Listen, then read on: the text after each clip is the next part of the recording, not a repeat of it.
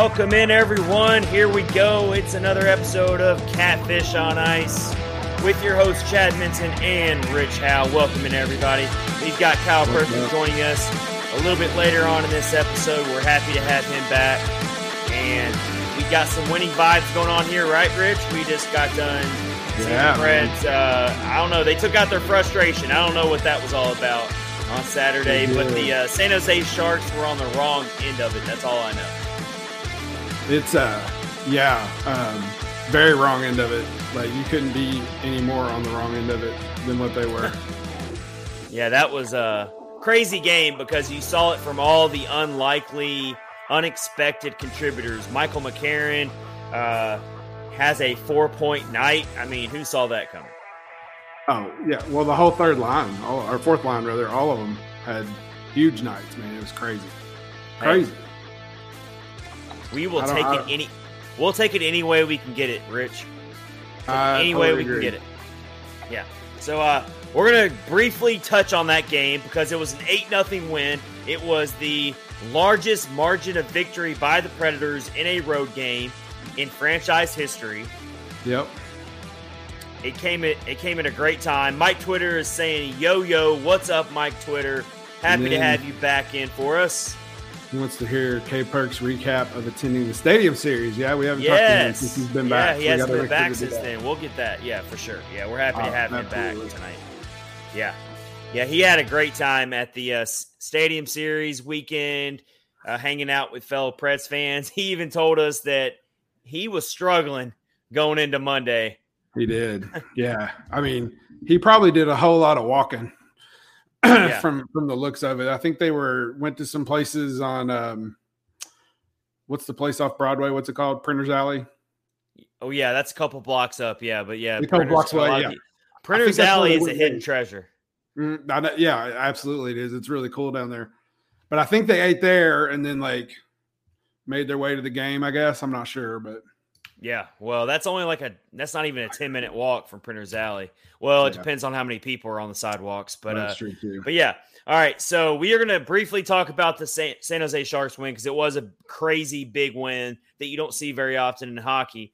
But really, we are getting everyone ready for the Tuesday night matchup with the Dallas Stars. This is like a heavyweight boxing match where each team keeps trading off rounds. And I'm going back to 2019. These two teams are tied together at the hip. They really are. I will be at the game on Tuesday night. I will not miss it for anything.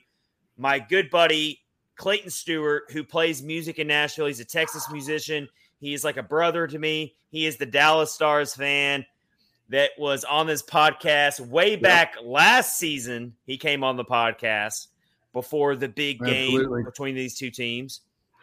And Preds fans, I'm going to tell you right now, you should feel a little bit better if you're superstitious right now. Because me and Clayton have a little bit of a tradition in our friendship ever since we've known each other. This goes back like 6 or 7 years now.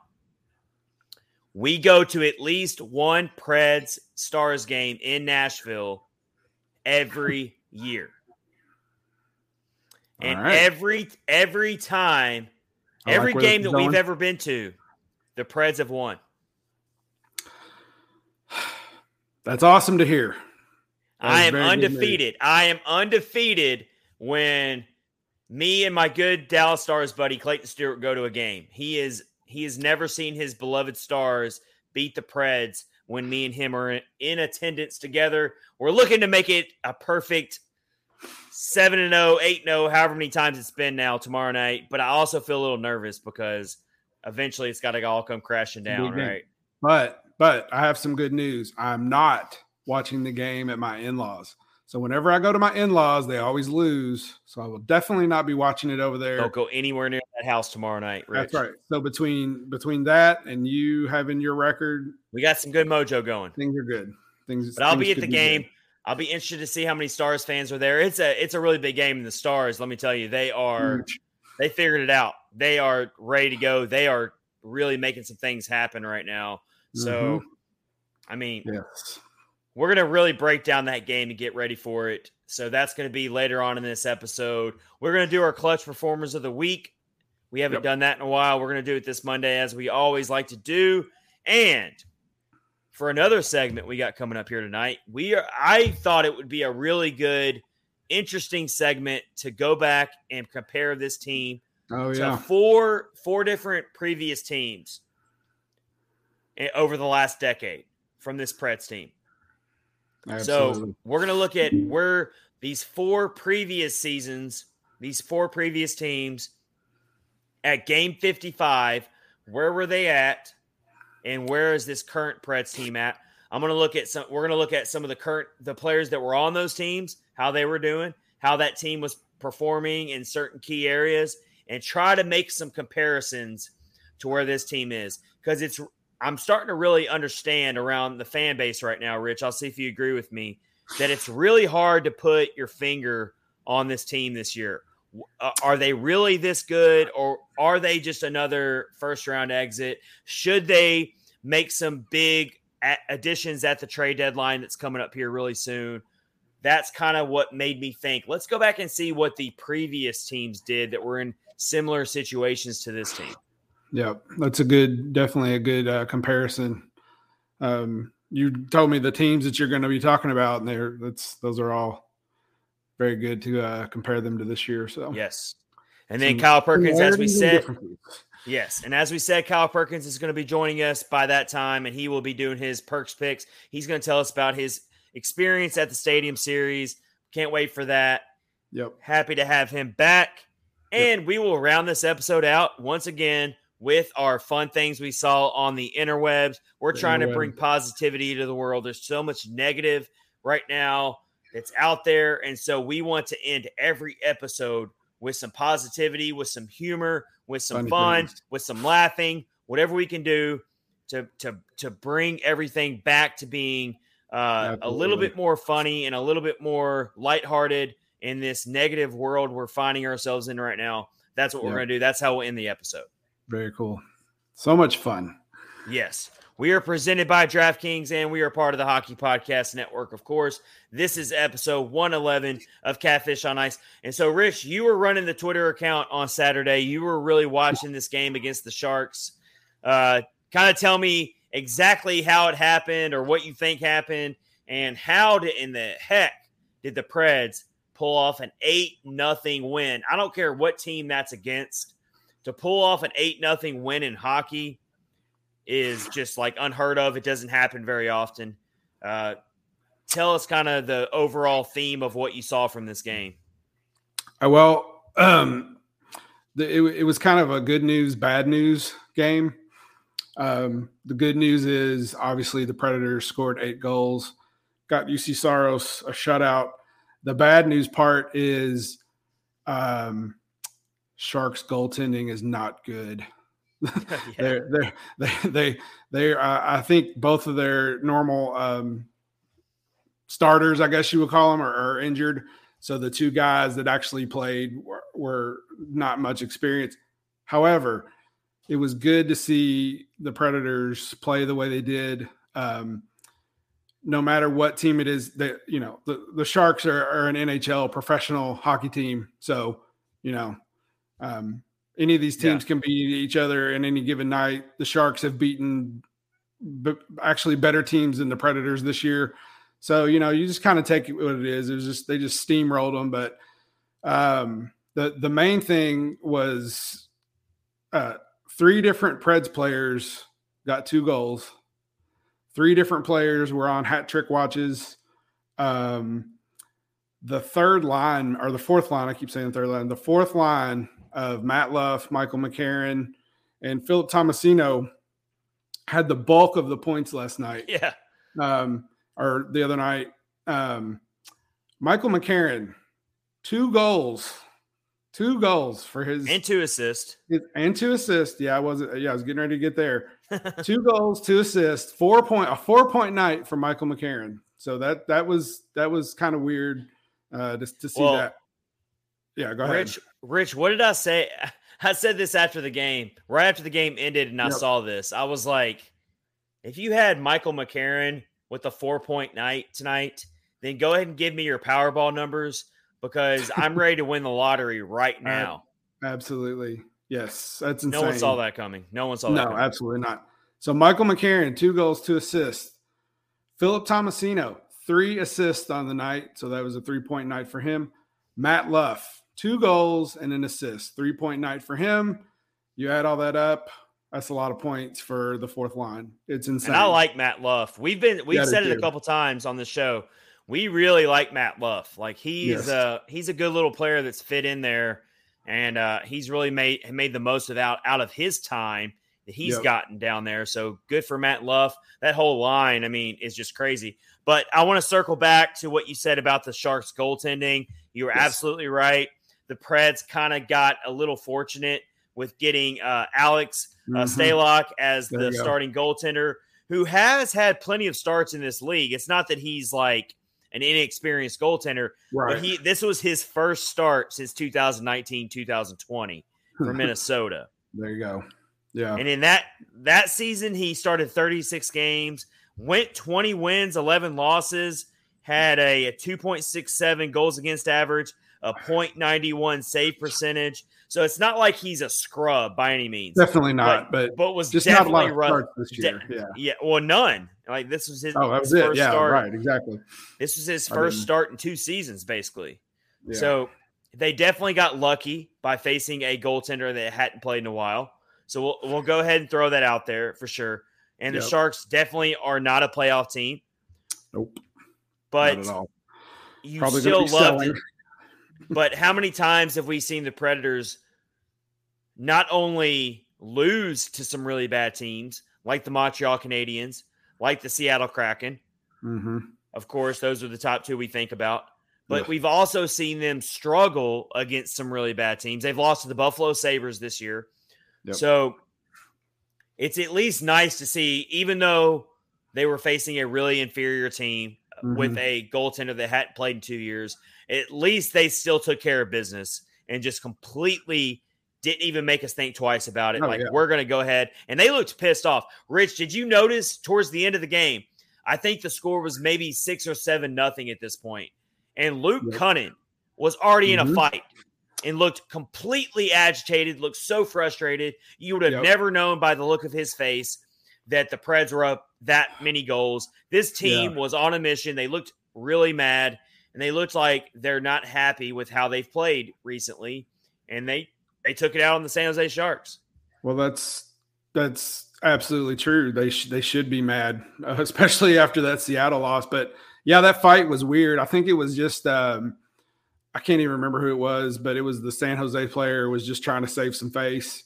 Yeah. And he just kept pushing Cunnin, and Cunnin eventually, said, well, okay, whatever. And that was the end of it. But I mean, it's just, I do like the way they played. They did look mad, which is what we want to see, but they just cannot rest on this and don't think that they're going to have any kind of success like this against Dallas, because that's just not going to happen. Let's not overlook Roman Josi. He had 4 assists in the game. Matt Duchene. So Roman Josi is suddenly like right there. He is now second as we speak, going into Monday night's action. He is second in the league among defensemen in points, and he is just 1 point behind Cal McCarr for the league lead in points among defensemen. And yet he's still not getting any Norris Trophy love. But you know what? If I get too far into this rant, then we'll go on for like 30 minutes. We'll be talking about. Yeah, absolutely. But I don't get how he's not getting more Norris Trophy love. I just don't understand it at all. I don't get it either. It is what it is. Matt Duchene, another one that had 2 goals. He looked really good. He had a really nice backhand shot against Stalock. It was beautiful. He just hung the puck out there and then switched up at the last minute. Yakov Trenin got a goal. Whelan got a goal. I mean, they were just passing out goals like it was candy. Well, if the Preds would have put me in the game, if they could have subbed me in, I think I might have scored my first career NHL goal. You might have, or at least got an assist. But they didn't put me in. I know. I was waiting. I don't understand. I was down at the end of the bench. I'm like, Coach Hines, put me in, Coach. Like I can score. I might die in the process when I get hit, but I might score. Everybody's scoring tonight. Let me score. Everybody scored. They either scored or got some assists. Yeah. So it was a good game, but let's not get overlooked. Let's not get too infatuated with it because it still only counts as 2 points in the standings. And guess what? Dallas also won the following day on Sunday in a very crazy close game. I watched that game from start to finish. Dallas, Minnesota, which was very much, if you're a Preds fan, that was must-watch game for you if you were available to watch it. It was the TNT matinee game. I definitely watched it, and it was a hard-hitting, very rough game, just like we're used to seeing when the Preds play the Stars. And so buckle in, everybody, for Tuesday night, because that's exactly what's going to happen again. The Stars are not afraid to play physical. They're not afraid to play just like the Preds like to play. It's just going to be another crazy game. I mean, let's get into this now. This is kind of our opening face-off tonight, is the Preds versus the Stars, round 4 of the season. This will be the 4th time they played each other, and between the three games, there's only been 16 goals scored between the two teams over 3 games. That's a low amount of goals. Yeah, definitely a low amount. It's always a scoring margin of 9-7. Yeah, in favor of the Preds. These games are always like defensive slugfests. Lots of overtime and shootout games. I don't know, I have the exact number, but it's always going to be a fight. And I think anytime we see any of these division teams playing in the Central for the rest of the season, that's what you're going to get because it's so close. 5 points separate 2nd to 5th. So yeah, going back to last season, Rich, the Preds have won 6 of the last 7 games in this series. I like it. It's taken them overtime or shootout. Yep. Yeah. 6 of the last 7. So they're literally every time they play the Stars, with the exception of the November win earlier this season, every game that the Preds have beaten the Stars over the last 2 seasons, it's taken the Preds either an overtime or shootout to beat this team. I mean, it's been that close. Yeah, and I'm thinking that's probably what's going to happen tomorrow as well. I hope you're wrong. I hope I'm wrong too. I hope can the Preds just beat the Stars like without having to like outright. Yeah. But I just don't see it happening either. I think you're right. I don't see it, unfortunately, either. I was just looking. The Stars are on like a 4-game win streak right now. Jason Robertson has 2 games. Jason Robertson, he's on another level, Rich. He's on elite level status right now. That kid is good. Yeah. A hat trick in each game for him. I think they said that was the first time that's happened in a while. I don't keep He up is Stars, such a good player. On fire. He is such a good player. He should have won the Calder last season. But Kaprizov he was just on another level as well. But if it was this year for Robertson, I think it wouldn't even be a question about it. No question. Yeah. But it just kind of seems like the Predators and the Stars kind of crisscrossed. Like as the Predators were on a good winning streak, the Stars were not, and then they just kind of. I think that the Stars have become the Preds' biggest rival. If you're going current times, if you're just going current times, I know that everyone will say no, it's the Blackhawks, but no, I actually think it's got to be the Stars. If you're talking about current relevancy right now, it's got to be the Dallas Stars. And when you look at that, what you just said, 6 of the last 7 were overtime or shootouts. I mean, that tells you right there. Yeah. That tells you right there. That's what kind of rivalry it is. It's going to be another big game for sure. I can't wait to go. It's going to be fun. Share a bunch on the Catfish on Ice podcast account, pictures. Me maybe having to exhort to a little physical violence on my friend. No, that won't happen. No, that won't happen, Rich. I'm too nice. But for real, the emotions are going to be running high, though. Oh, you know that. The Bridgestone will be like very loud because that's how all these. And I gotta tell this story. Here's why. Honestly, if the Stars end up beating the Preds on Tuesday night, I feel like I might get some revenge enacted towards me by my buddy Clayton, who is a diehard Stars fan. So I was a little bit of a bad sport one year. This was before the pandemic. This would have been. Okay. I think this was the year. I think this was 2019. This was actually the year that the Stars knocked out the Preds in the first round. But this was during the regular season, and I remember that we were sitting up in the upper decks and watching this Preds Stars game, just like you always see. These two teams are always close, and it went to overtime. Big surprise. I really wish I remember who scored the game winner for the Preds that night, but it was like a 1-1 game or something like that the entire game, and the Preds won 2-1 in overtime, and it was on some type of breakaway. And I was not a very humble winner that night. I will say that a little bit of alcohol was involved as well, but it was like there was a lot of trash talk between myself and Clayton the entire night. And it was like a close 1-1 type of game. And when the Preds won that game, I just remember, I mean, I can get away with it because he's like my closest friend, but I was not a gracious winner that night. So I know that he's going to dish it back at me on Tuesday night if the Preds indeed end up losing this game. So for my sake, Preds, can you please win this game so I do not have to deal with that? Yeah, you will probably hear about it for a long time. Oh, yeah. I've set myself up for it. I mean, I just have to prepare myself for it. Yeah. Yeah, it'll be fun. Nerve-wracking, but fun. So, yeah, I don't know. And then a little nervous. The Stars have their goaltender of the future now with Jake Ottinger, who is he was incredible in that Minnesota game on Sunday. Yep. Oh my gosh, Ottinger was early on in the game. Minnesota was like all over them. It was looking like Minnesota was going to score 2 or 3 goals right out the start, and Ottinger completely kept Minnesota from scoring multiple goals until the Stars could figure it out. And then the Stars eventually just broke open and ended up winning the game pretty easily. But that's what happens when you have an outstanding goaltender like Jake Ottinger and like UC Saros as well, who does it all the time for the Preds. So you're going to see another goaltender clash between UC Saros and Jake Ottinger, 2 up-and-coming, young, future star goaltenders of this league.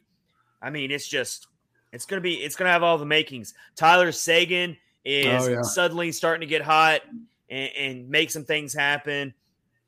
This team is no longer sellers at the trade deadline. Everyone thought that the Stars were going to be sellers at the trade deadline. Now all of a sudden they're clicking on all cylinders.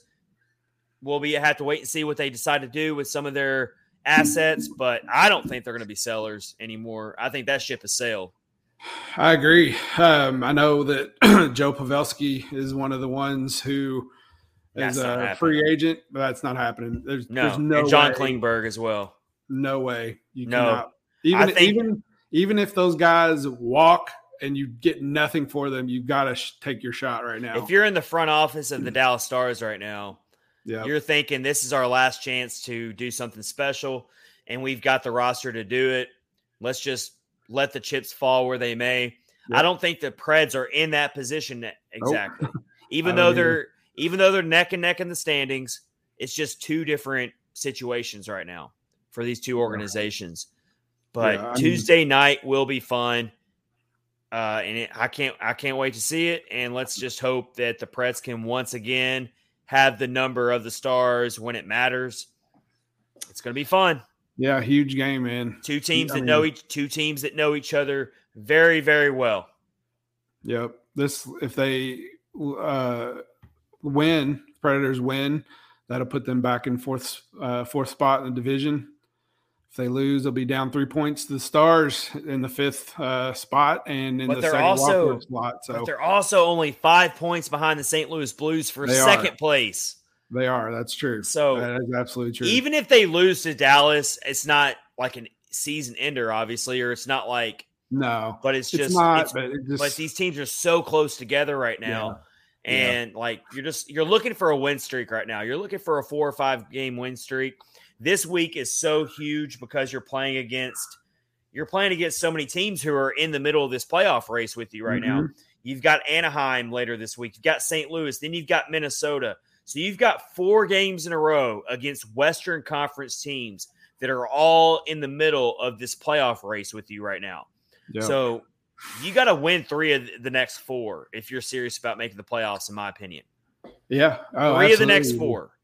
Yeah, and that's going to be a tall order, unfortunately. But really like to have those 2 Seattle points right now. Would have been awesome. Well, we can't dwell on that, Rich. Can't dwell on the past. We can't dwell on that, please. Don't make me dwell on that. Can't dwell on that. But all right, so when that's what I'm asking for. I'm asking for winning 3 of the next 4, or if you don't win 3 of the next 4, at least get points in 3 of the next 4. Yeah, that's what I'm looking for. You can't afford to go 1-3 or 0-4. That will bury you. You also can't afford to go up on a team 2-0 and then lay back and not keep fighting like they did. I keep bringing up Seattle. I'm sorry, but it just still bugs me. 2-0 lead, and then you just like give up 3 goals, 4 goals actually. Well, 3 goals, and just that can't happen. Rich, you really won't let me move on from this. Not let you move on. Rich, it was 5 days ago. It was ancient history. Well, they can't do it. They just can't do it again. Rich, it's ancient history. Let it go. It's so frustrating. It was almost a week ago, for crying out loud. I know. I just can't. I don't know if everyone can sense my sarcasm here, but they know better. I definitely want to let it go. Yeah, they know better and they can play better. We know that. So, all right. Ugh. I feel like you're scolding a child right now. You know better. You do. They know better. They should be scolded. That's what needs to happen. This is episode 111 of Catfish on Ice. We're getting you ready for the Preds and the Stars. Likely you're listening to this on Tuesday if you're downloading the podcast. So we're getting you ready for tonight. Hopefully you're heading to the game. If you are, share with us some of your pregame hype moments you're having right now. Yep. If you're going to the game, send us your pics at Catfish Ice on Twitter. We'll retweet them. I will be at the game. Can't wait to go. It's going to be fun. Oh, yeah. So it's always a good time. Yes. Always a good time. Right. Even if it's a loss, it's a good time. Well, we're not going to think about losses. But we're not going to think about that. Right. I'm not dwelling on that. Speaking of that, let's get into our next segment here, and that is let's go back and look at some previous seasons in the last decade and see where those Preds teams were compared to where this year's Preds team is in the standings, also how they were doing in some key categories, how their roster was doing in terms of a lot of the same players that are still on this team right now, interestingly enough. That's true. Yeah, that's kind of weird, but yes. And so what better team to compare it to than the team that went to the Stanley Cup in 2016-17? It's perfect. Let's go ahead and start with that team and see where do the Preds compare. This year's Preds team compares to that year's Preds team. So the Preds have played 55 games this season. So we're going to use the 55 game mark as our measuring stick for this segment. 55 games. Gotcha. Yep. That's where the Preds are. So in 2016-17, the year that the Preds eventually ended up going to the Stanley Cup final as they barely snuck into the playoffs, through 55 games, that team had 26 wins, 21 losses, 8 overtime losses with 60 points. So they were 6 points behind where this current Preds team is right now. Wow. Now, no one is trying to sit here and say, including myself and Rich, that the Preds are going to the Stanley Cup this year. But it just goes to show you that is the one example that the Preds have in their franchise history where they did not look great in the regular season. They barely made the playoffs, and they still managed to go to the Stanley Cup. So, yeah. It's just a testament to what can happen if you can, just get to the playoffs. Anything can happen. That's the most important thing, and that's what they have to focus on right now is just getting into the playoffs, and that's what that 2016-2017 team did. They focused on, they made it in the playoffs, and then good things happened. I mean, really good things happened. And, they were so close, but just it just goes to show you anything can happen in this game. So, and so what I found really interesting as well is normally game 55 of an NHL regular season is played almost a month before where we're at right now. Oh, yeah. But with all of the cancellations, with the Olympic break and all that, your March and April is going to be way more congested with games than normal. It's not as spread out as a normal season. Most of the time, game 55 is played in the second week of February. That's crazy. So that kind of makes you think a little bit as well. Just keep that in mind. But that season in 2016-17, the leading point scorer for the Preds was Victor Arvidsson and Ryan Johansson as they tied for 61 points apiece. You want to know who our leading point scorer is right now with still a lot of games left? It's Roman Josi. Yeah. With 59 points. Weird, right? That's really telling. Truthfully, if you think about it, Ryan Johansson, I haven't looked at the stats lately, but I know he doesn't have as many as Roman Josi, and he was just killing it in that. Ryan Johansson's got 39 points this season. Yeah. So I mean, if he gets a hot streak, he could get to 61 points. I don't see it happening, but it could happen. But the point is, that team was very much more spread out in terms of they didn't have a bunch of players like having just crazy years. It was more spread out. Yep, absolutely. Some of the key categories they finished in that season, in the regular season, they were 15th in the penalty kill. They were 16th in the power play. They were 11th in goals for per game. And they were 15th in goals against per game. So they were very much middle of the road in terms of your key categories. Yep. So we obsess all season about these, the Preds are in the top 10 in the power play or whatever. And it's like, in a lot of ways, doesn't matter, especially during that season, throw all those stats out the window. Yeah, you throw those stats out the window and you look at on paper, this year's team is better at this point than that team, and look at the predicament they're in, the spot they're in. They're barely hanging on right now. And then they're playing way better hockey than they were back then. But yeah, it's so tight. The division's so tight. So yeah. And that season as well, the Preds had 12 overtime losses in 2016-17. This year's team only has 4 overtime losses. So a lot of the ways that the Preds that season even made it into the playoffs was because they figured out ways to at least get a point. Yes. In some of these games. And I know that it's never fun to lose even when it's in overtime, but when you get that extra point, it can still make a huge difference in making the playoffs. Oh, absolutely it does. Yeah, as you said, that's how, that team wasn't as good and they found ways to at least get those points, and that's a good indicator of what got them there, part of the reason that got them there. So yeah, so I just found it interesting that this current Preds team is 6 points ahead of that team's pace through 55 games. Let's go to the next season, though, which was the President's Trophy season. Yep.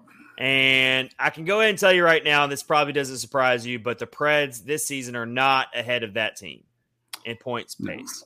That would not make any sense if that was the case. No. So the 2017-18 team, which went on to win the President's Trophy, they were 34-12-9 for 77 points through 55 games. So, 11 points better than this current Preds team. So, way better, but still not a huge gap. Not huge. But they still had some of those OT win or losses. And really, and I remember this like it was yesterday, honestly. What made that President's Trophy team so good was Pecorine. He was literally like, he bailed them out on so many occasions during that season. Yep. And I'm not saying that team wasn't good around him, because it was a really, really good team.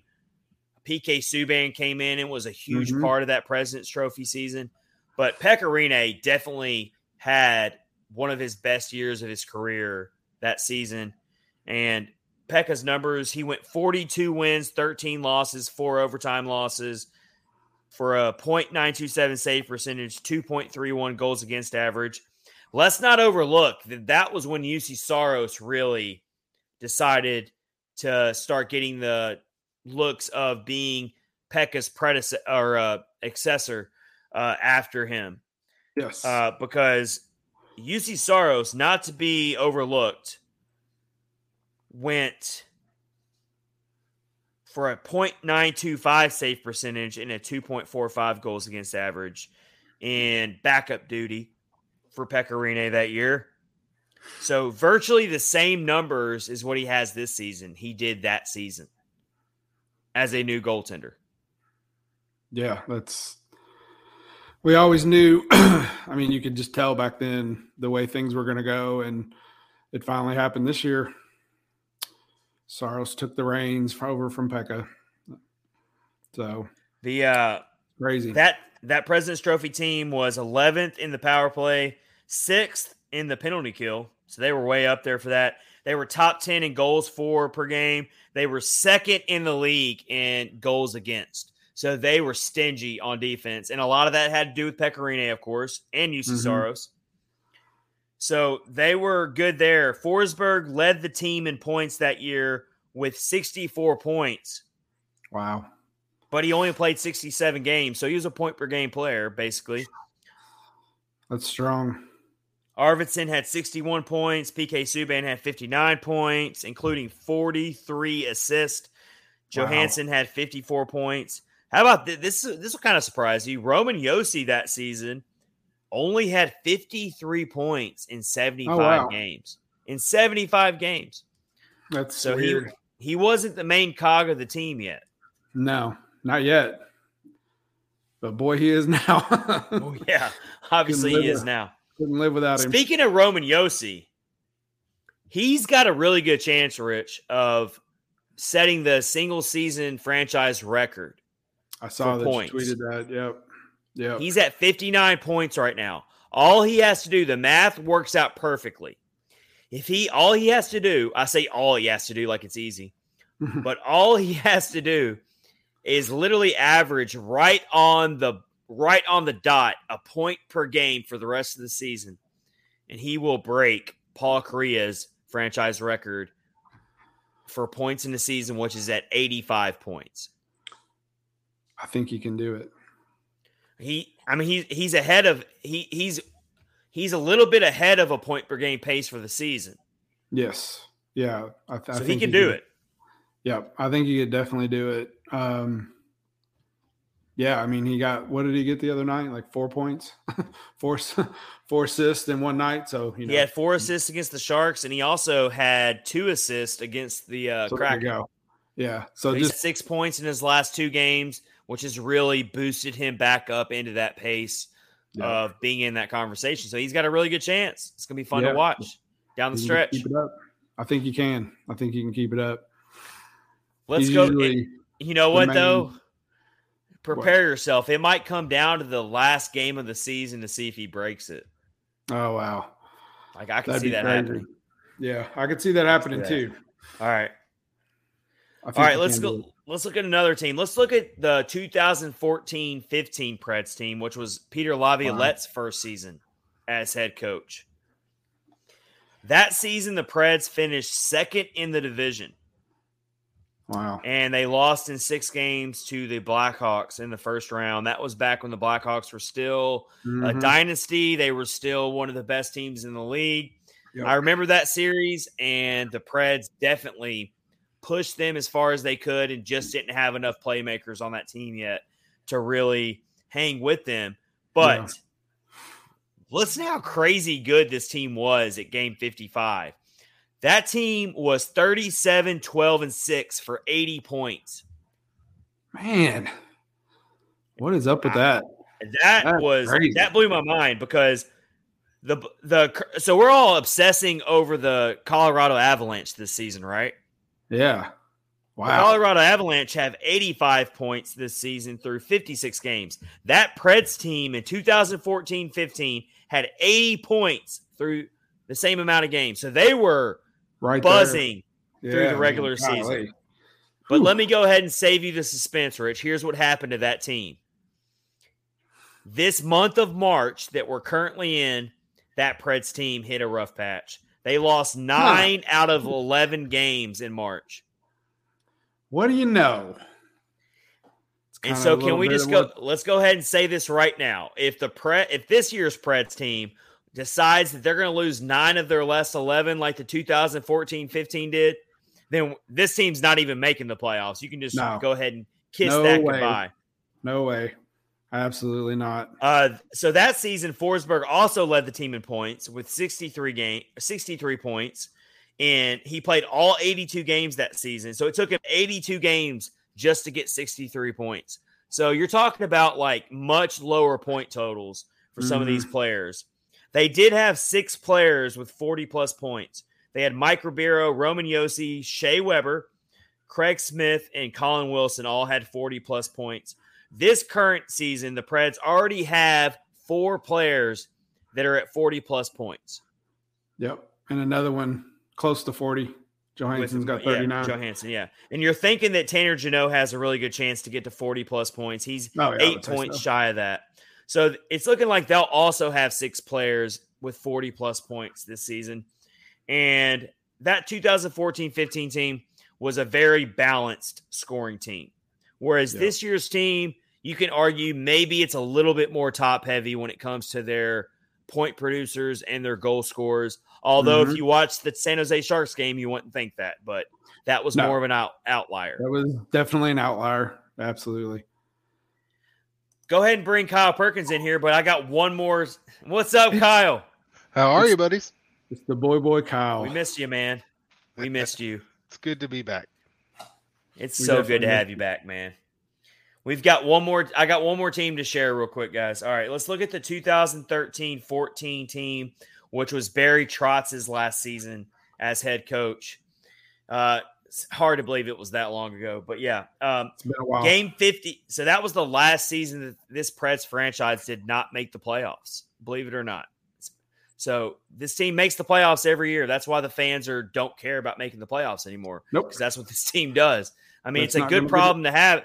I mean, I guess it's a good problem to have, but it's also frustrating to have this problem because you never know what to do with this team. But that season, through 55 games, the Preds were 25, 23, and 8 with 58 points. So 8 points behind this current season. They missed the playoffs. That was the last time they did that. They fell apart in March, just like the next season's team did, by going 6-8-1 in March. So basically what we're saying is March is a really important month. It's a massive month. Looking at the schedule, it's huge. Yep. Kyle, we're happy to have you back, man. And we never got to ask you about your Stadium Series experience. We want to hear about it right now because I know you had a great time. I got to watch it all. I got to follow a lot of your stuff on Twitter. So tell us all about it, man. It was an absolutely awesome weekend, and the presentation that Nashville did, and honestly, the Tampa fans that were there were awesome too. It was really surprising to me how cool the Tampa fans were, because even after the game, I'll skip to this, everybody was walking back across the pedestrian bridge, and you'd think there would be some going at one another because, there was a lot of intoxicated people. But it was really cool because most of the Tampa fans were like, hey, that was a good game. And most of the Nashville fans were like, we didn't really expect to win. We're just happy that it was a game. And that's funny. And everybody just had a really good time. I don't think I talked to anybody that was like, I didn't like it. I didn't have fun. Just everything the city did leading up to it, and the Winter Park and all that kind of good stuff that they had going on beforehand. It was awesome. It was cool to see that many people in a town in the South there for hockey. Mm-hmm. Yeah. That's awesome. And I've had so many people, like I posted a couple to my personal Facebook, and people are like, "What is wrong with you? Why would you?" I said, "Look, this stadium is full. Most of the time, the Titans can't fill this stadium." Mm-hmm. I said, there is 70,000 people here for a hockey game, and it is the wildest atmosphere you've ever seen in your life. Absolutely. I'm really glad I was there. I got to meet some people that I've met on here and all that kind of good stuff. It was really cool getting to talk to the people that I got to talk to, and there's so many that I didn't get to talk to because it felt like I was running the entire time, and then I've been tired since. yeah, absolutely. But it was an awesome experience. I think Nashville proved that they're a hockey town. That's awesome. That they're not an anomaly of a market. And I thought it was awesome to hear some of your big name pundits and stuff saying stuff like, "Why haven't we done this yet? This needs to be next year's Winter Classic needs to be here. There's never been a better venue for an outdoor game." Just glowing reviews of the city. And Mike Twitter agrees about that Winter Classic thing. That would be awesome. And the weather was really not terrible, but Bailey's and hot chocolate made it better. There you go. Shout out to Matt. I saw that. I saw that it was the 7th highest attended hockey game in NHL history. That's awesome. That blew my mind. Yeah, me too. And for that to be a stadium series, this wasn't a Winter Classic on New Year's Day. It was just a normal Saturday night in late February. For them to pull that kind of number, the 7th highest, and like you said, Kyle, big kudos goes to the Tampa Bay fans. They were class acts for making the trip up here and showing, hey, we care about this team too. But it really is a testament to how much of a destination city that Nashville is. I think the NHL comes out of it being very pleased with what they saw. Obviously, yeah. I don't see how they could be happier. You look at the last stadium series. Who was it? Colorado and LA. Yep. And it was a bit of a mess. The getting in and out of the game was awful, and just there wasn't much to do around the arena. It doesn't take much research to look it up. The stadium series has actually really struggled and lost a lot of popularity over the past, 5 or 6, however long they've been doing it. It's never really been that popular, and a lot of critics of it have said we don't like the stadium series because it taints the special quality that the Winter Classic brings. We don't want to have too many of these outdoor games because then it kind of cheapens the value of the Winter Classic. We want it to be special and it not to happen very often. But when you see a game in late February, not even on a holiday, to do what it did, it's huge, man. So you look at the Winter Classic, even down to the jersey choice. The Winter Classic jerseys are all these nice retro looking. The Preds Winter Classic jersey is probably my favorite Preds jersey. You've got these, and like the ones Minnesota and St. Louis had this year. I like both of theirs. And it's just this heritage filled event. Yeah. And then the stadium series, you've got these wilder looking jerseys, and the ones that I've been around for, it was just a wild looking jersey and a game in a stadium. Yeah. Nashville took that premise, that concept, and made it into something bigger. They made it into a party that encompassed the stadium, the city, and put it all together and made it into its own thing that is just as special as a Winter Classic. Yeah. That's like what you're saying. It takes away from the Winter Classic having an outdoor game just for an outdoor game. But when you pull off something like they did there, that makes that stadium series something that's just as special. It's different. Yeah. It's different, but it's just as special. Yeah. And if you look at like Nashville is a destination city. I mean, it just is. There's so many things to do there, and it's all right there downtown. Everything is downtown. There's a football stadium, there's a hockey arena, concerts, there's food. I mean, it's just, and it's all within walking distance. It's all centrally located to where you can go down there. You can get you a hotel room right in downtown Nashville. You can walk 2 blocks and go to Bridgestone. You can go wherever you want downtown. There's tons of stuff to do. And that's what makes it the perfect place to have this. Let's also Nashville and then tourism can send me my check now. Yeah. They can send all of us a check to to Kyle Perkins, Rich Howe, and Chad Minton will all take our checks right now. Yeah. But really quick also, I don't think they need our promotions, honestly. They're doing all right. But they're doing pretty good, yeah. But also, trust me, guys, I work down there. I drive down there 6 days a week. I know. But but also, I think it stretches beyond just hockey. I mean, we're a hockey podcast, but this is like there's other entities that are looking at this and thinking, ooh, like, okay, there's a lot of people who chatter about, is Nashville ever going to get a Super Bowl? Well, obviously, there's got to be a new football stadium built in Nashville before that happens. But the point is, when you see these big events like this go so well, it just opens up more possibilities. There's a new soccer stadium being built around here. And a lot of our fellow Preds fans that we're friends with on Preds Twitter, they're also big Nashville SC fans. They kind of go hand in hand. And let me tell you guys, this new soccer stadium is about to open up. It's a little south of downtown. You couldn't walk to it from where we're talking about, but it's definitely right there downtown. And I mean, it's going to be a big deal. And I'm really starting to get into soccer.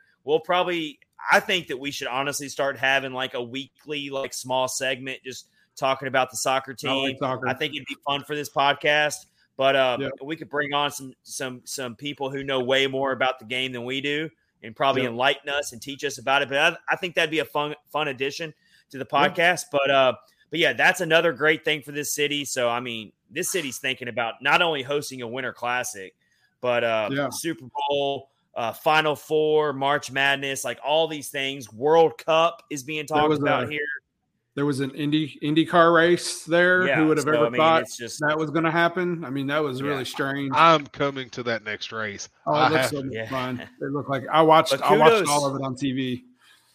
Kudos to the Tampa Bay Lightning fans also, because everything I read and heard about as well, they were a pretty classy fan base, especially for a team that has won 2 cups in a row. So they have every reason to be a little cocky. But I heard good things about them, and I saw them say a lot of good things about our fan base as well. So it was cool to see that. Yeah, they were loud and they were proud about it, but everybody, like I said, everybody laughed, had a good time. That's awesome. We had some beers with Tampa fans, and they were genuinely awesome people. And then I'm really, really sad that I couldn't go to the home base freak out with Renegades Puck. I would have really loved to have been there and met all those awesome people that were there. So many just great people who cover the Preds and put Preds stuff out there. So kind of just, Kyle, tell us about that real quick too. That was a party. It was a little. Yeah, I saw that. It was a with little Charlie, bit with Crazy Charlie. Yes, it was all kinds of a party, and they had so many good people there, just representing hockey all around, and it was a good turnout. There was a lot of energy there, and it was just a lot of different folks that came in. It was just wild. Did you get to shake hands with Chris Mason? I wasn't there when Mason was there. Oh man, I had to go to another thing, so I did not get to see Mason and Hellgill. But Stu Grimson was walking in as I was leaving. Oh wow, and he's a big fella. Yeah, he is. I've actually seen him in person as well, and he is a big guy. He's not Hellgill, but he's a big fella. Yeah. That's funny. All right, so with that, everyone, we are presented by DraftKings. We are about to get to Kyle Perkins' new edition of Perks Picks. We've been deprived of Perks Picks for a couple weeks, but we're back. But before we get to that, we're going to tell you about DraftKings, our sponsor. And guess what? all of our hockey fans listening, we've got a good DraftKings offer for you right now. The NHL season has been packed with dirty dangles, hat tricks, and some big wins. Yeah, it's dirty dangles. There have been some dirty dangles this year, I promise you. There have. As the action rolls on, DraftKings Sportsbook, an official sports betting partner of the NHL, has your shot to win big too. Yes, we do. We got some good deals for you to win big, just like some of these NHL teams are winning big right now. Download the DraftKings Sportsbook app now. Use promo code THPN. Bet just $1 on any NHL team and get $150 in free bets if they win. That's promo code THPN at DraftKings Sportsbook, an official sports betting partner of the NHL. 21 and up, restrictions apply. So, yes, we've also got some responsible gambling practices that you can check out in our show notes. Go check it out on our podcast platforms, and you can see where we have responsible gambling practices and numbers you can call if you have a gambling problem, of course. And also, if the sports book isn't available in your state yet, you still have a shot to light the lamp.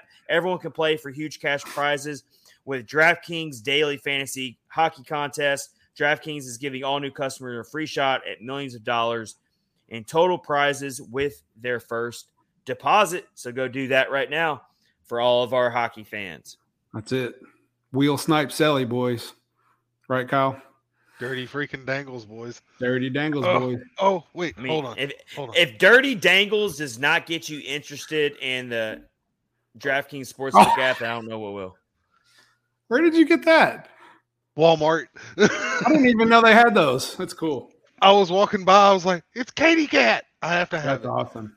Now I have to find the rest of them. for all the folks who are listening to the podcast, Kyle had a pop figure of Katie from Letterkenny. That's pretty cool. That's awesome. It made my day. Yeah, that's very cool. Speaking of DraftKings, I will give them a shout out. I used them while I was at the Stadium Series. I did not do well, and we'll leave it there. But the app worked great. It was awesome. Awesome. So I'll give them my free shout out. There you go. There you go. But we'll start out our little picks here. I'm a little rusty. It's been a minute. Had a little bit of illness in the house last Monday. It's all good now. We're all good, but good. We're going to talk first about one of the people that I've talked about the most here recently. That would be the human highlight reel, Luke Evangelista. If you do not follow any prospects at all, you don't follow Milwaukee at all, you don't follow anybody other than the main Nashville Predators team, watch this kid, or at least just follow the London Knights on Twitter, and you're going to see a lot of him because he scores often. And if he's not the one scoring the goal, most likely he's the one getting an assist on it. He's got 82 points in 44 games, 43 goals, 39 assists. And they're dirty freaking dangles, boys. That's right. The things this kid does with the puck are just astounding to watch. He's really taken over that whole franchise too. I mean, he's really like energizing. I mean, I've never followed the London Knights before this, obviously, but I mean, it's a fun Twitter account to follow too. Mm-hmm. They're kind of a perennial favorite in juniors. They're always going to be one of your top teams, and they've had a lot of legendary, really good players come through their system. Last time I talked about it, I talked about Mitch Marner and how similar those two are. Evangelista is more of a goal scorer than a passer, but still, they pump out some really good players, and Luke's going to be another one. I don't see how he doesn't at this point. I'm just scrolling through my Twitter, and it's just highlight after highlight of these goals that he's scoring. I mean, he's a goal per game player. I mean, I don't care what level of hockey you're at. That's just on another level, man. Yeah, it's not a normal level of production. He's just fun to watch. It's always cool to see whenever you see London show up and it's, oh, the captain did it again. The captain did it again. He's also the captain of the London Knights. So apparently leadership's in his wheelhouse as well. Always great to see. Definitely good to see. Speaking of one young guy. Hold on, I gotta make a timeout real quick. So I'm going to the game tomorrow night with Clayton Stewart, the Dallas Stars fan, and he just sent me a text. He just sent me a text saying that the Dallas Stars have showed up at. He's a bartender at a Luke Bryan's Steakhouse, E3 Chop House. He says the Dallas Stars have just showed up, a lot of their players, including Jason Robertson. And he says, this is a good omen for me. The Preds are going down. And I'm like, why? Because they eat steak at a nice steakhouse? That means they're going to win? Like, yeah. So maybe they'll get all full and like. Yeah. All right. I'm going to text him and be like, hey, can you serve them a couple extra glasses of wine maybe? And serve them a bunch of stuff that's really going to make them feel bloated tomorrow. Yeah, the big massive steak, whatever the biggest steak you have. All right, we'll work on that. Yeah, all right. definitely. I just find that really hilarious that he's already talking trash, and these players are. So we know where the Dallas Stars are at right now. They're eating steak at a really nice steakhouse. Okay. They're already in town.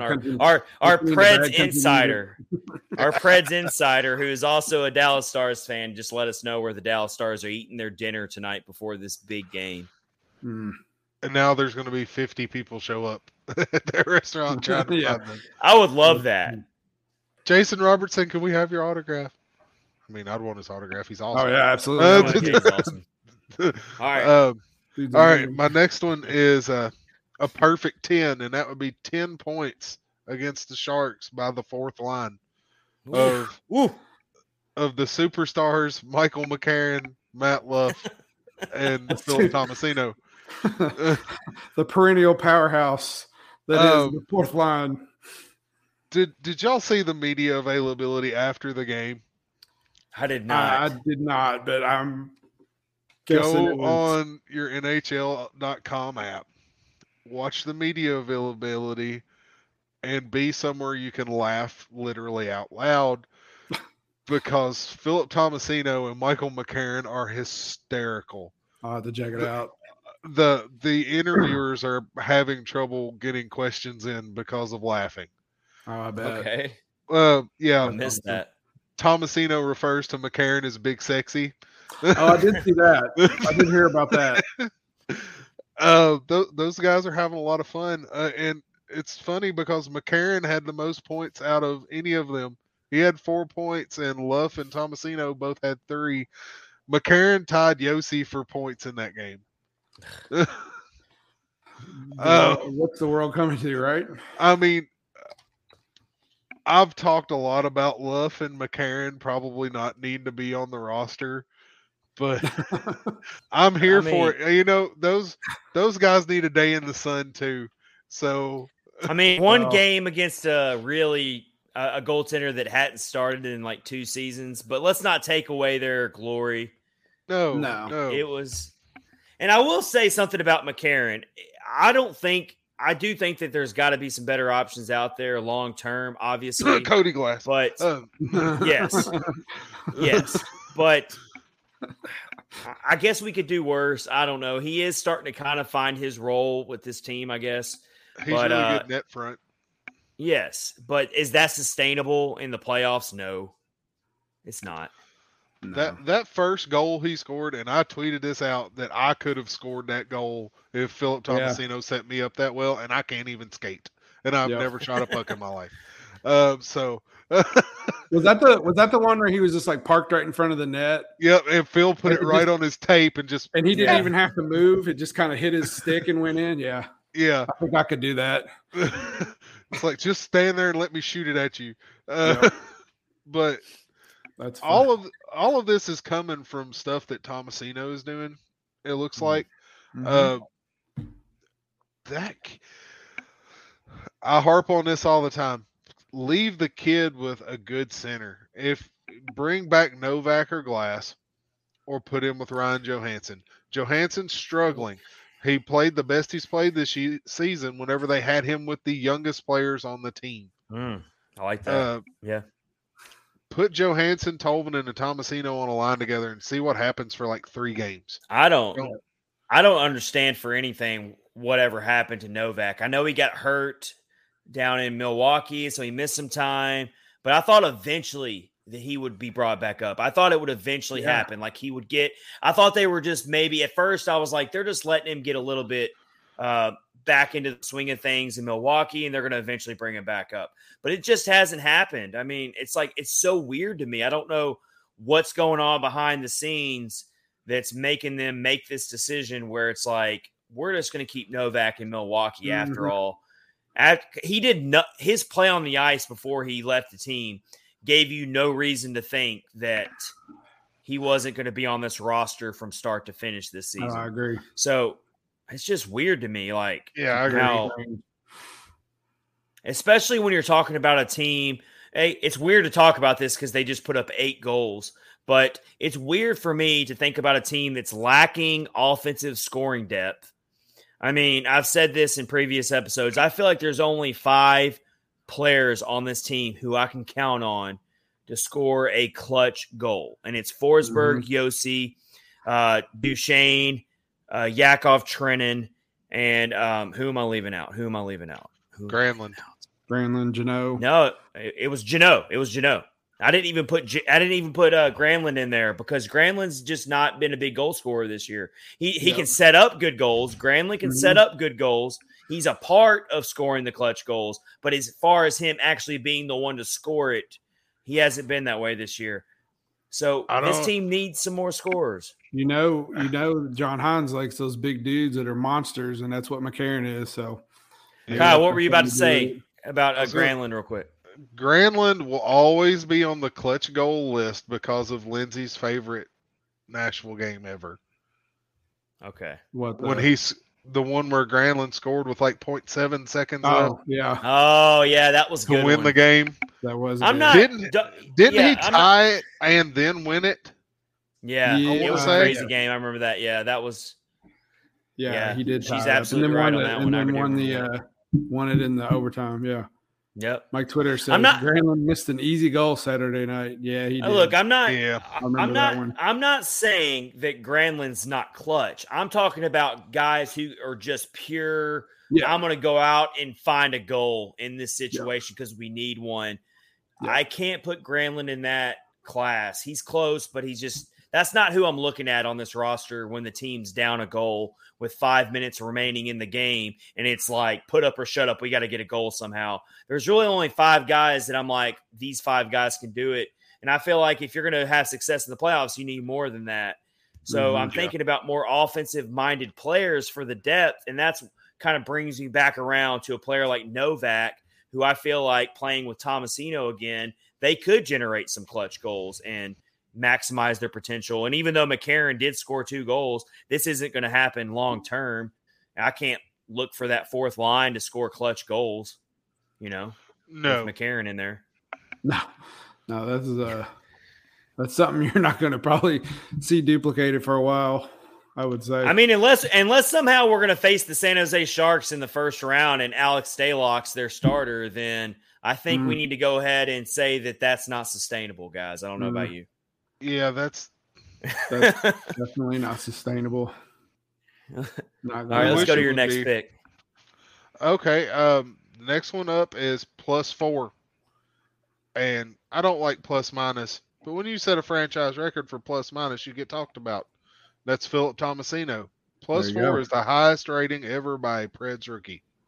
Oh wow. You pulled that stat. You pulled that stat out of nowhere. I didn't know about that one. That's a good one. Yep. So Phil, keep doing Phil things. I mean, good things are happening. I'm looking at the stats from the game. It says his plus minus was a 5. Oh, he did end up getting another one. Yeah. So and there's only better. +5. That's awesome. And there's only 3 people that or above. Yeah. McCarron got a +4 and Luff got a +4, obviously. Yep. And And you know what's really mind-blowing about that game? We're talking about players who were only on the ice for like 10 or 11 minutes. Exactly. Yeah. I mean, it's like you want to talk about making the most out of a little bit of time on the ice. I mean, it's just – you got that right. I mean, I don't think plus – I hate plus and minus too. I think it can really be misleading, obviously. And most people have gone away from it, especially when you have all of these analytics out there now who can really tell a more clear picture. But I don't care. A +5 is still amazing. Matt Luff played for 10 minutes. McCarron and played for about 11 and a half, as did Philip Tomasino. So not much time. Sorry, I got to looking down. I just got a notification the NHL suspends dealings with the KHL. Oh, I saw that earlier. Whoa. Yeah. Yep. We kind of saw that coming. I mean, you're seeing we don't want to we don't want to necessarily go down this rabbit hole because honestly, what's going on in this world is really, really sad and really scary times. And we've already kind of touched on it in previous episodes about how our hearts and our prayers are with the Ukrainian people and everything that's going on right now.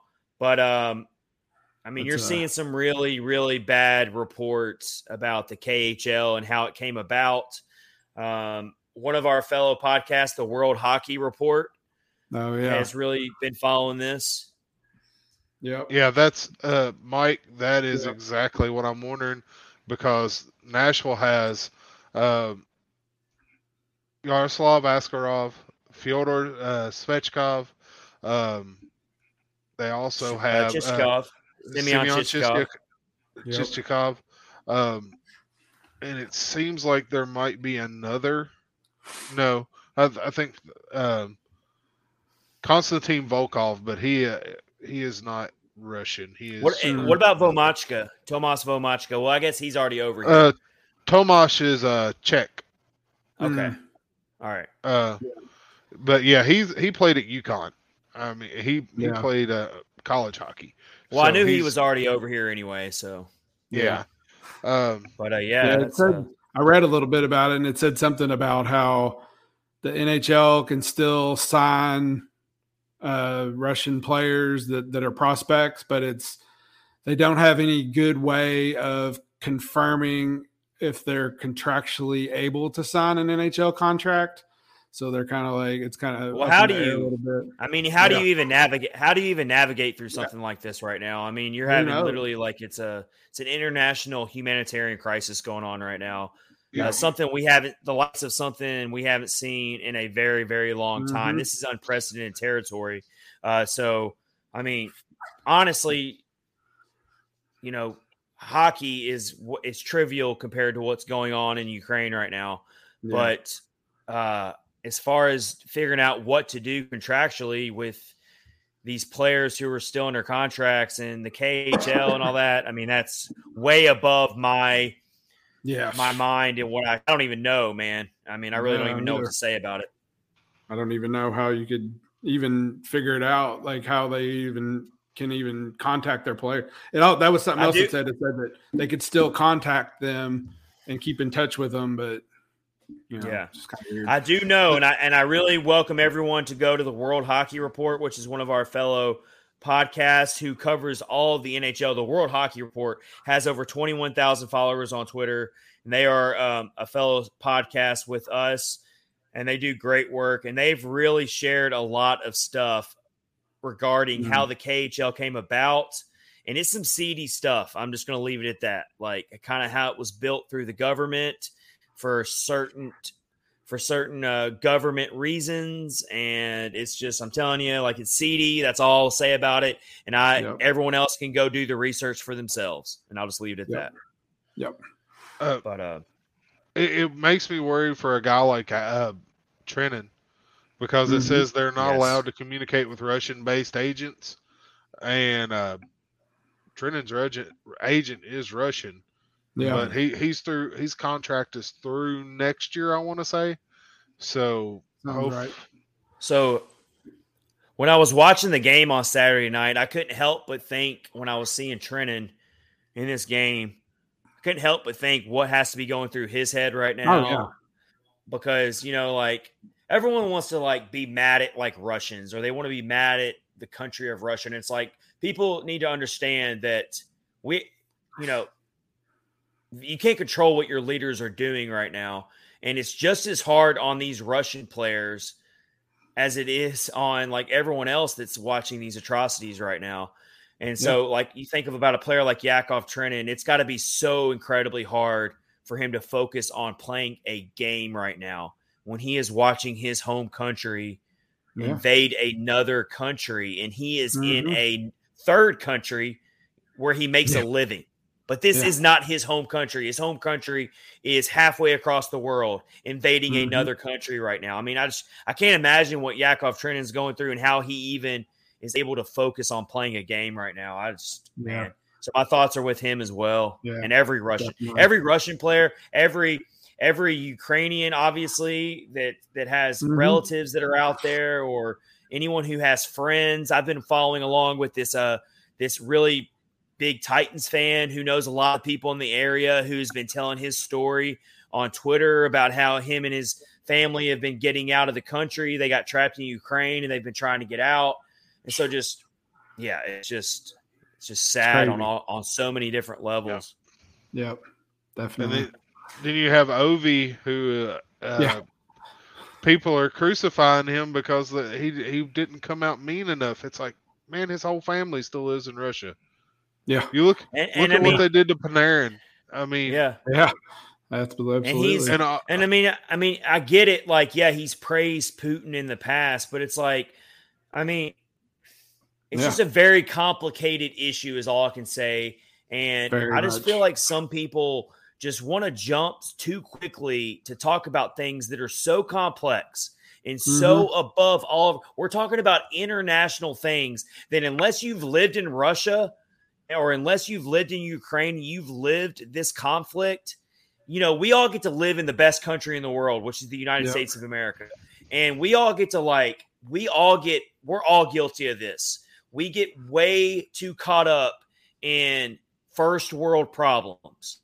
Like my Netflix isn't working tonight. I'm going to call up my internet provider and yell at them because I can't watch my favorite show quick enough, or just anything like that.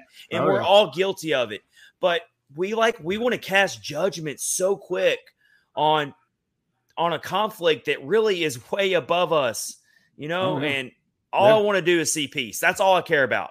Figure out a way to find peace, people. And that's all I can hope for. Yeah, absolutely. Man. I feel the same way. So, sorry for that little derailing of things. No, I think it's important to cover it. It's important to cover these kinds of issues. Even though we're a hockey podcast, it intersects hockey. It affects the game. So. Yes. And it's also it's on everybody's minds right now. I mean, it's not something you can just completely push to the side and not talk about. So I'm actually, we're here for everyone who's struggling right now. DM us on the show, DM any of our personal accounts. We're here to talk. We're all in it together. Absolutely. All right. Let's go to the next pick, Kyle. Well, on this same theme, the next one is +6. Plus, and Rich, I'm sure you've got the stats still pulled up. That would be Roman Josi, who is now the sole leader of plus-minus in a game. I saw that. The franchise. Wow. That's huge. And I want to say 2 people have had 5 points in a game, and I think it was Weber. I know it was Weber and Timonen. Is it Kimo? Wow. So Tomasino is in some really good company there. Yes. Tomasino is in some high cotton, as they'd like to say. And we know about the 4 goal scorers. We know about how Rocco Grimaldi decided to score 4 goals in a game not too long ago. I'm sorry, Kyle. Kyle's having Facebook flashbacks. He's having Preds Facebook flashbacks right now because he got in a little. How about you tell everyone about your Preds Facebook? About Rocco apparently, we want to bring up Rocco Grimaldi for Ellie Tolvanen. And I really wasn't trying to be mean. Dude, it doesn't matter. It doesn't but matter. Someone made the comment that if Ellie Tolvanen doesn't start producing offensively, then he needs to be sent back to Milwaukee and bring up Rocco Grimaldi, because Rocco Grimaldi is apparently going to be the savior of this team offensively. I gotta tell you though, Kyle, there are so many people in this fan base that are like they will like live and die by Rocco Grimaldi. Like I know, and he is a great guy. He is so classy. He's very awesome. likable player. But I mean, these fans, it's like they have a spell on them. They're just like, Rocco Grimaldi, please come save us. Mm-hmm. And I'm not hating on the guy. I have a Rocco Grimaldi signed puck sitting in my China cabinet right now. I like him. He is an excellent AHL forward, like top tier AHL forward. Yep. But here's the thing. The AHL is very similar to the NBA. They don't play a whole lot of defense.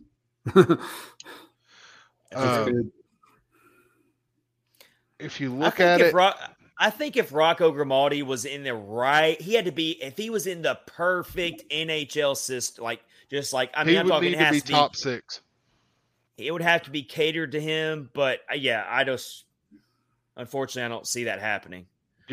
If you're counting on Rocco Grimaldi to play defense, you're hurt. That is where. And on this team, everybody plays defense. Everybody has to be defensively responsible. You look at the way Matt Duchene played last year, and John Hines let him sit on the bench because he wasn't playing defense. Yep. Well, speaking of the player they're talking about switching out with, Ellie Tolvanen had, I know he's not scoring, but he had 7 hits in that game against San Jose. And then also MoneyPuck.com put out a thing today. They listed off their most unlucky players of the season using analytics and expected goals for and all this stuff. And Ellie Tolvanen, what do you know, is considered one of the most unlucky players in the league. Absolutely, based on their list. I know Radulov was number 1. Yeah, it's just like, God, Tovey is just snake bit. It's he got whatever Duchene had. Victor Arvidsson's on this list too. Really? Is Arvidsson hurt again? He is. Yep. But yeah, Victor, I was kind of surprised to see Victor Arvidsson on there because Victor Arvidsson has still managed to score some goals this year.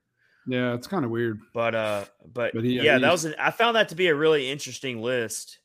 And I wasn't surprised at all to see Tolvanen on there. Like, that was not surprising at all. These casual fans, I'm not trying to be mean, but a lot of your fans on Preds Facebook, I find to be very, very casual. Like, all they do is they might watch the game, have it on the background, but most likely what they're doing is they're either catching the highlights or they're just going straight to the box score and they're seeing who scored the goals.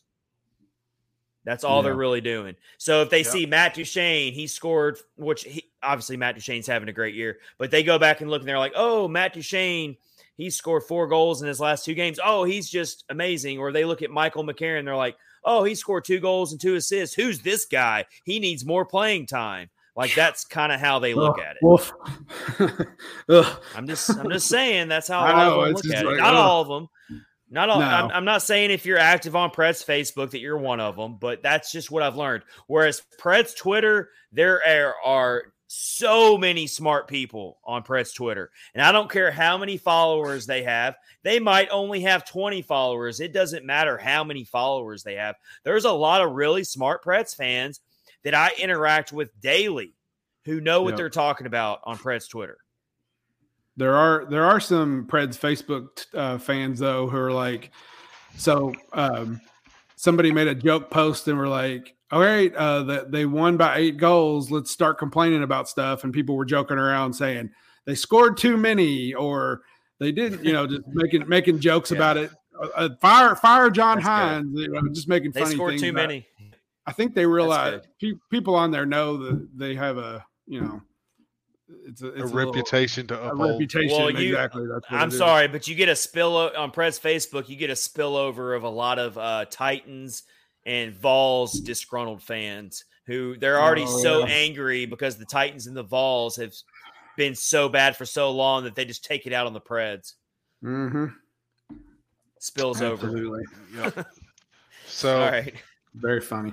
Our last pick of the day is back to John Hines' favorite word again.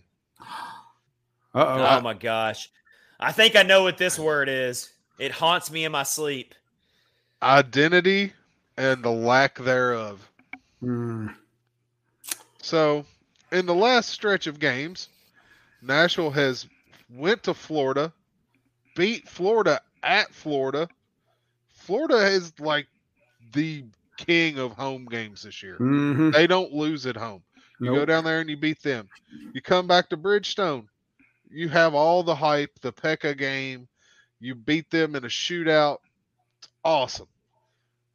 Go play a decent game against Tampa Bay. Not really complaining about it. No, I wouldn't complain about it. They hung with them. I watching that game in person. I was like, this is a pretty even game. It was competitive most of the game. Then you watch the game against the Kraken, and you're like, who is this team? Who am I watching here? Do they care? Is anybody awake? You're not. Somebody left the smelling salts on the bus. I don't know what's going on here. They jet lag. Shouldn't they be more awake since it's on the bus? Let me ask both of y'all a question. What was the worst loss this year? I'm going to name 3 games. If you think of another one that I'm missing, let me know. But I've got 3 losses this year that really stand out to me as the worst losses.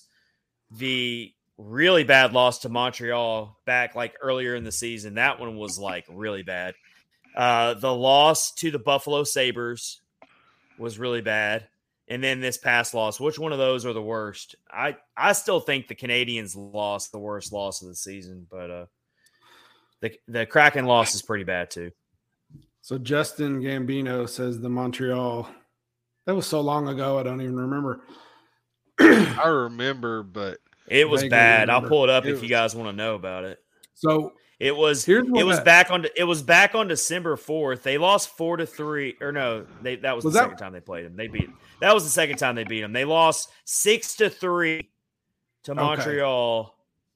Okay. That was way back on November 20th. And I remember I'm telling you, that was a Saturday night game. We went into that game thinking, okay, this is a great game to get back on track because they lost to Toronto earlier in that week pretty bad. Yeah. They had 3 days off in between. Yep. And they go into that game losing 6-3. They gave up the first 5 goals of the game, guys. They were down 5-0 in the second period. Was that? Yeah. And then that was the game Matt Duchene scored 3 goals in a row. Yep. To make it 5-3. You guys remember it now, right? I do. Yeah. I thought that was but it. That's still the worst loss of the season for me. Like I would say it's hard to beat that one. That is the worst loss. But this one stung because they had a good lead and they just gave up. They just totally gave up. And it's a different perspective. Yeah. They had just came off beating, like what Kyle just said. They beat Florida at home. You got points against Dallas. You hung with the Stanley Cup champions and had an awesome time. And then you go to Seattle and you lay an egg. It was 3 shots on goal in the third period. That's it. Yeah. I guess I can just live with that more because you see good teams in the NHL lose to bad teams all the time. I mean, we've been seeing it a lot lately, honestly. Like this past week, like you saw a lot of teams lose to bad teams. The Blues lost to the Devils this week. The Hurricanes only beat the Kraken 3-2 on Sunday.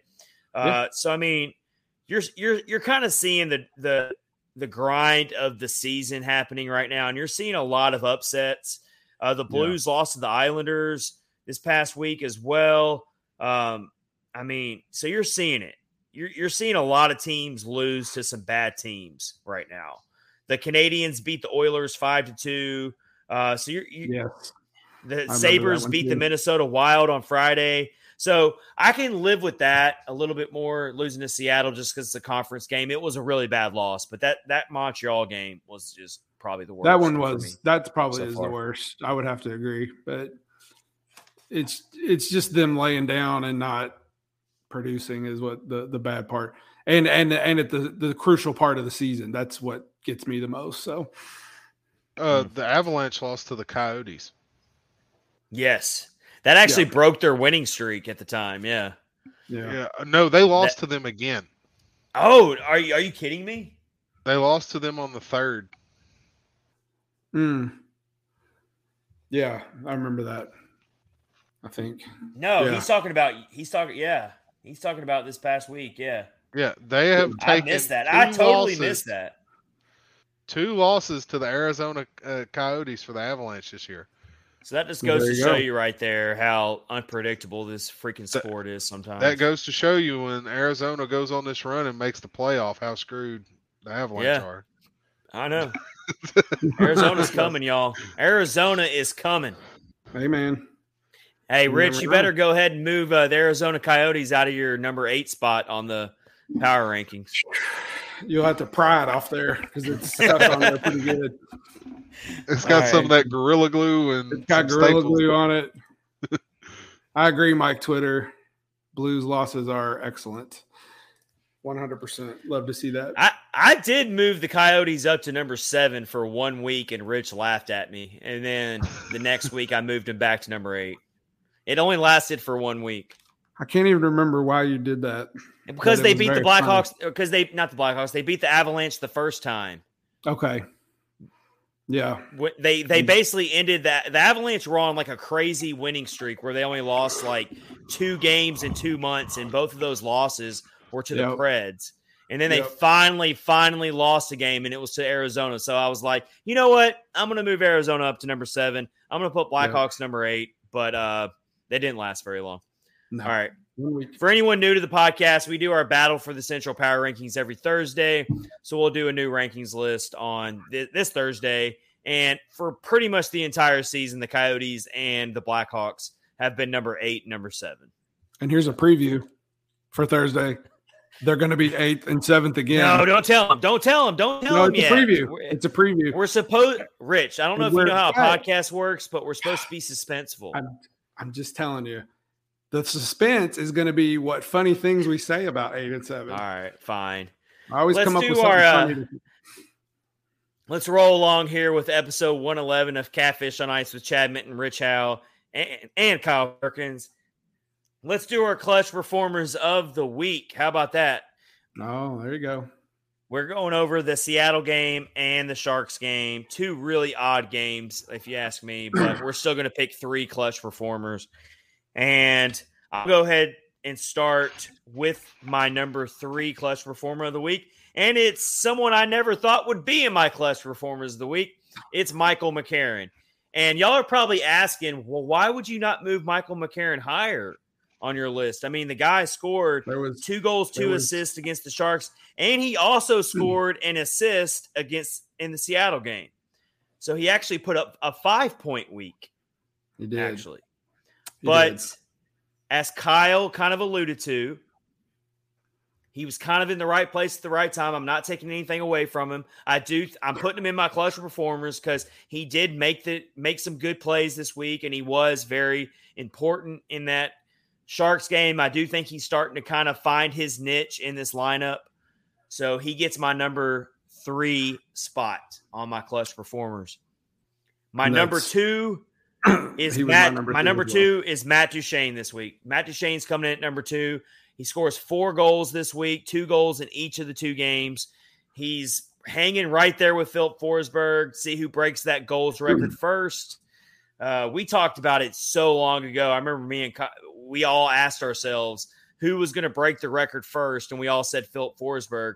But Matt Duchene, he's hanging right there. In that race to see who breaks Victor Arvidsson's goal record. And they're both within 7 goals now, I think, of the record. Somewhere right there. I think so. So Matt Duchene comes in number 2. I actually put Roman Josi number 1 on my Clutch Performers. I know he didn't score a goal this week, but he is still the captain. He is still the engine that drives this train. He had 6 assists, 9 shots on goal, 5 block shots.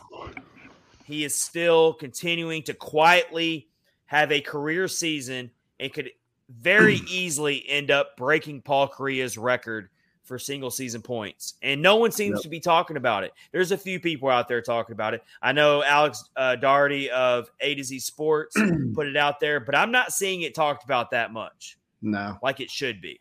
So Roman Yosi's my number 1 clutch performer.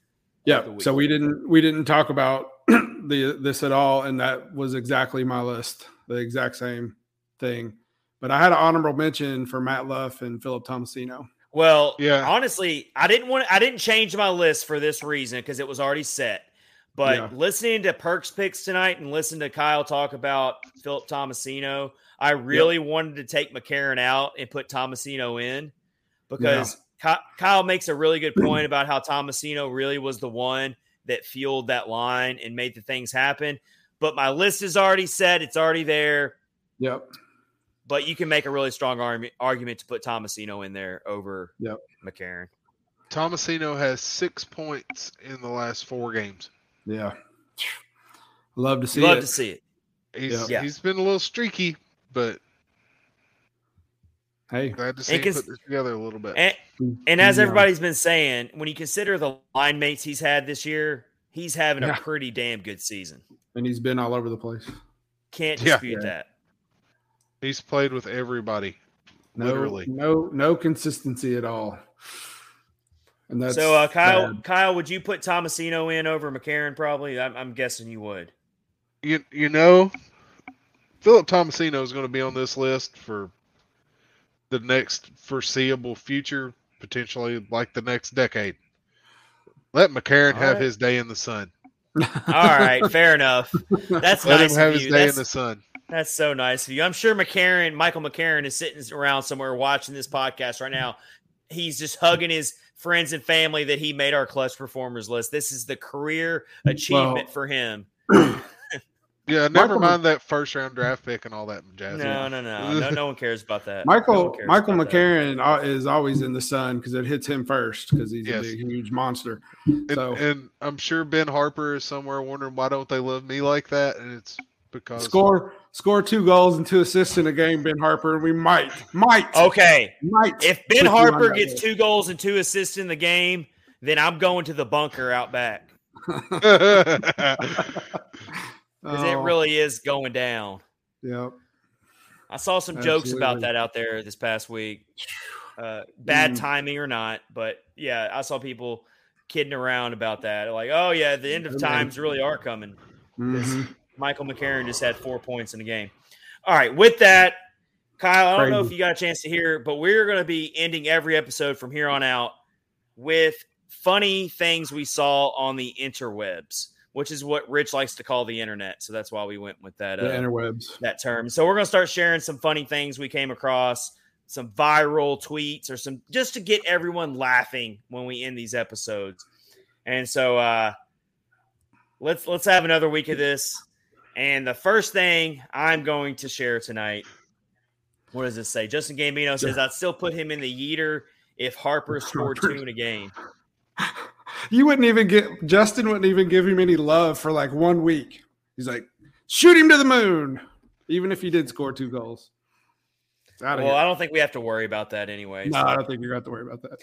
All right, so the first funny thing we came across this week that got it's almost up to it's at 400,000 likes now. Yeah, over 400,000 likes, 42,000 retweets. And so this person, if you want to see this tweet, it's at BB Bloodletter. Okay, that's just the tweet. That doesn't matter. What the funny thing is, you got a guy with the what instrument is this, Rich? Are you a musician? That would be a cello. All right. So this guy's playing the cello. He looks all into it. And it says, me sliding the straw in and out of a McDonald's cup. That noise it makes. Which that's pretty funny because that does do that. Like, I have a hilarious story about this. So you didn't tell me that you were going to put this on the list. I saw that tweet and sent it to my wife like 2 days before you said this. She hates with every fiber in her being when people do that with a straw. Like, she cannot stand it. We do it just to annoy her sometimes. It just drives her nuts. And I sent her that exact same picture, and she's like, "Yep, that's what you people think it sounds like, is you playing a cello, but it's actually fingernails on the chalkboard for her." So, yeah, it's good stuff. I love getting the look, and then if you don't take the lid off of that thing, I swear to God. Yeah. Oh yeah. Oh, absolutely. Yeah. Yeah. Is that got to be right up there with the people who click the pins, like when they just keep clicking the pin? I'll tell you, it is. The clicking of the pin gets her a little bit, but like when we're sitting eating dinner, like we have to have the TV on, because she can't handle listening to people eat. I'm right there with that. Yeah. I don't mind that as much, but if I can hear you chew, I've fantasized a car coming through the wall and hitting. Then you two are peas in a pod, because she cannot stand it at all. And this. Well, now that we're talking about pet peeves, I'm on the other side of it because I'm a bartender, and the one that annoys me, and I don't think neither one of you guys would ever do this because you guys are too cool. But here's what annoys me. I'm gonna go ahead and pull out my wallet right now and show you. It's when someone takes their card without saying anything and just keeps tapping it. Like, they won't say, "Hey, I'm ready for my bill." They'll just like stare at you and they'll keep tapping their card. It's like, come on now. Actually. It's like, yeah, but people do it a lot, actually. So that's mine. Rude. All right. Anyway, let's get away from pet peeves. We're trying to be positive here. I thought that was pretty freaking funny, though. All right. I got a bunch here this week, so I'm going to run through them pretty quick. All right. So one of my favorite, so a lot of the NHL teams have their team like dogs now, like their mascot dogs. And one of my favorites is Biscuit of the Washington Capitals. Yep. I don't know if y'all have seen Biscuit, but I'm a big dog guy, and Biscuit is like Biscuit looks a lot like my dog. Like, he's got the floppy ears and the same face and everything. And they just did a very simple tweet from Biscuit's account saying hashtag hockey is for everyone. And it's got Biscuit looking all cute with his little hockey gear on, and he's got a little tie around his neck that has the hockey's for everyone symbol on it or whatever.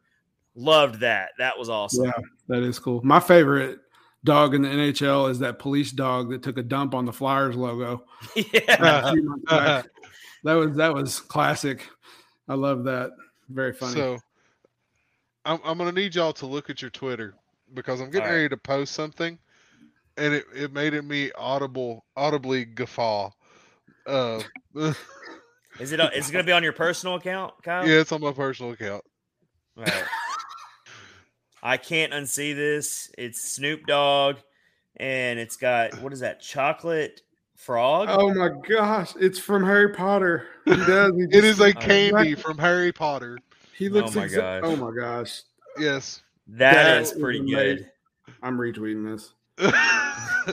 That's amazing. Oh my gosh. Wow, Kyle just made a late entry into the funny things we saw on the interwebs this week. That was good. Yeah. Snoop Dogg looks like a chocolate frog package from Harry Potter. And to expound on Snoop Dogg has a cookbook. Hey, that's a legit gag gift right there. If you're looking to get a gag gift for somebody, get him the Snoop Dogg cookbook right now. No, I want it for realsies because the food in it looks amazing. I didn't see inside the book itself. Okay. I've been watching this girl on TikTok make all of his recipes from this book, and they're all just like, "Oh my god, please!" I love Snoop Dogg. Snoop Dogg's then House Cats from Preds Twitter buys the book, and it arrived today, and he posts the picture and says, "Hey, it's an actual real thing." And I'm like, "Please tell me there's a Martha Stewart writing credit on this book." And then he sends a picture of the front cover open, and she wrote the foreword. Of course. Okay. That's awesome. That's funny. All right. So here's the next one. Did anybody see Or did any of y'all know that there was such a thing as a glow in the dark light up toilet? No, but that's brilliant. With an LED light. So this person tweeted, "This is the most $8 has ever changed my life." It's got 104,000 likes, 6,000 retweets, and it's basically a glow in the dark toilet seat, so you can see into the bowl. And the whole idea of it is, if you gotta go to the bathroom in the middle of the night and all the lights in the house are off, then you've got that glowing toilet to guide you in. I'm like, and it's that's purple. Pretty funny. And it's purple, yeah. It's purple. I gotta think it's more than $8, but maybe it's not. I don't know. Another gag gift. We're giving y'all plenty of gag gift ideas for people.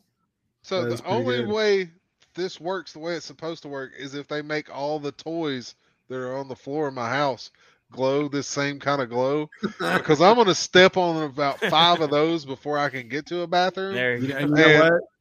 Nothing. There is no pain on this planet that is worse than stepping barefooted on a Lego. Oh, yeah. Very painful. It's pretty rough. Well, stumping your toe on anything is some of the worst pain ever. Because when you stump your toe really bad, it's like the pain delays for like 5 seconds. Like you do it, like you stump it really bad. It doesn't hurt right away. And you have like 5 seconds to think about how bad this is going to hurt. Yeah. And then it just that's the worst. You all have both had trucks before. I'm sure you've towed something. There's nothing worse than walking into the trailer ball sticking out of the hitch as well. right into the shin. You know how that feels. Well, when you work with a high quota of rednecks, there's going to be lots of trailer hitches. There's a lot of trailer hitches. And if you're walking in work at 4:30, 5 o'clock in the morning, and you're not on your toes, you're going to catch one of them bad boys, and then you're going to have a bad time. Absolutely. Now, I have a question about this toilet light. I was going to ask you all. I'm assuming you have to raise the lid to activate the light.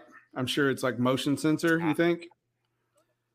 But then that wouldn't do you any good if you're walking into a dark house and you need to find the toilet. That would be kind of crappy. If both literally and figuratively. That's another pet peeve of mine. People come in here and go to the bathroom and leave the lid up. Maybe it comes with the remote. Maybe it comes with the remote, Rich. Maybe like you carry the remote on your nightstand and it's like, oh, I got to go to the bathroom. Let me grab my toilet remote. And what about a clapper? Or a clapper? Yeah, I mean, it's 20. Rich, it's 2022.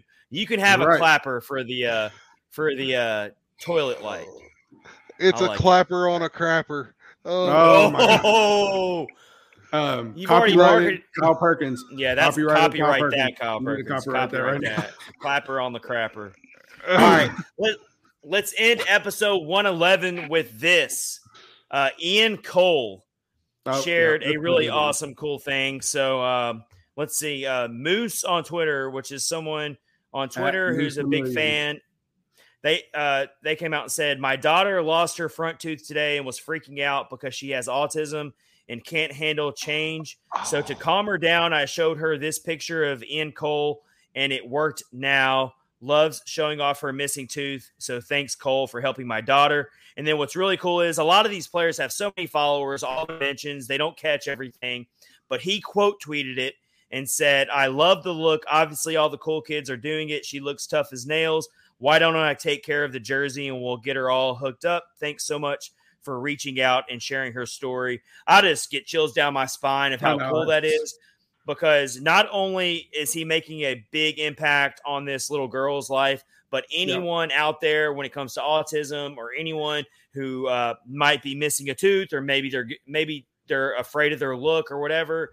This is what you love to see from professional athletes. This is where it really counts and where it really matters. So I thought it was really cool that he got that tweet brought to his attention so he could quote tweet it and really make that little girl feel special. And so just awesome. Loved seeing that kind of stuff. And hopefully he's going to send her one of those cool reverse retro whale jerseys like he's wearing in the picture. I saw this one this morning, and it gave me the warm fuzzies too. So we'll end on some warm fuzzies.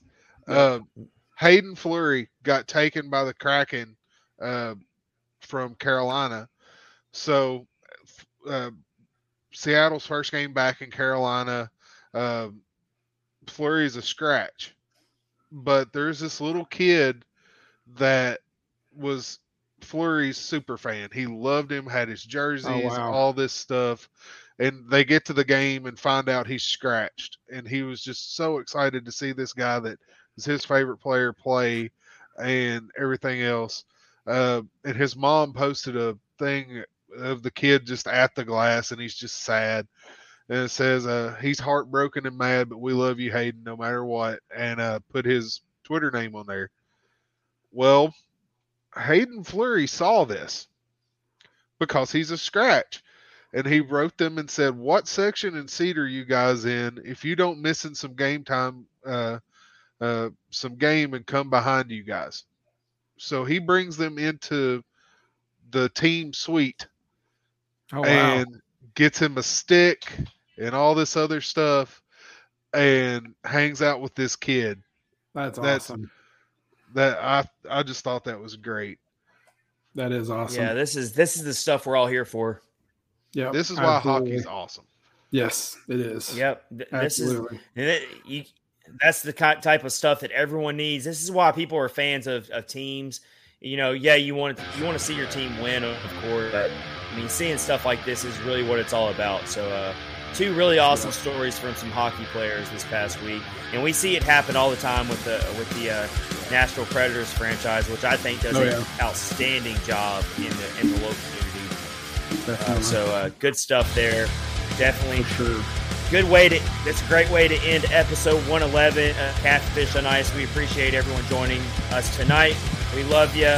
Thanks for following along on the podcast at Catfish Ice on Twitter. Again, go check out the DraftKings Sportsbook app for our exclusive offers this week with the NHL. Go have fun with that.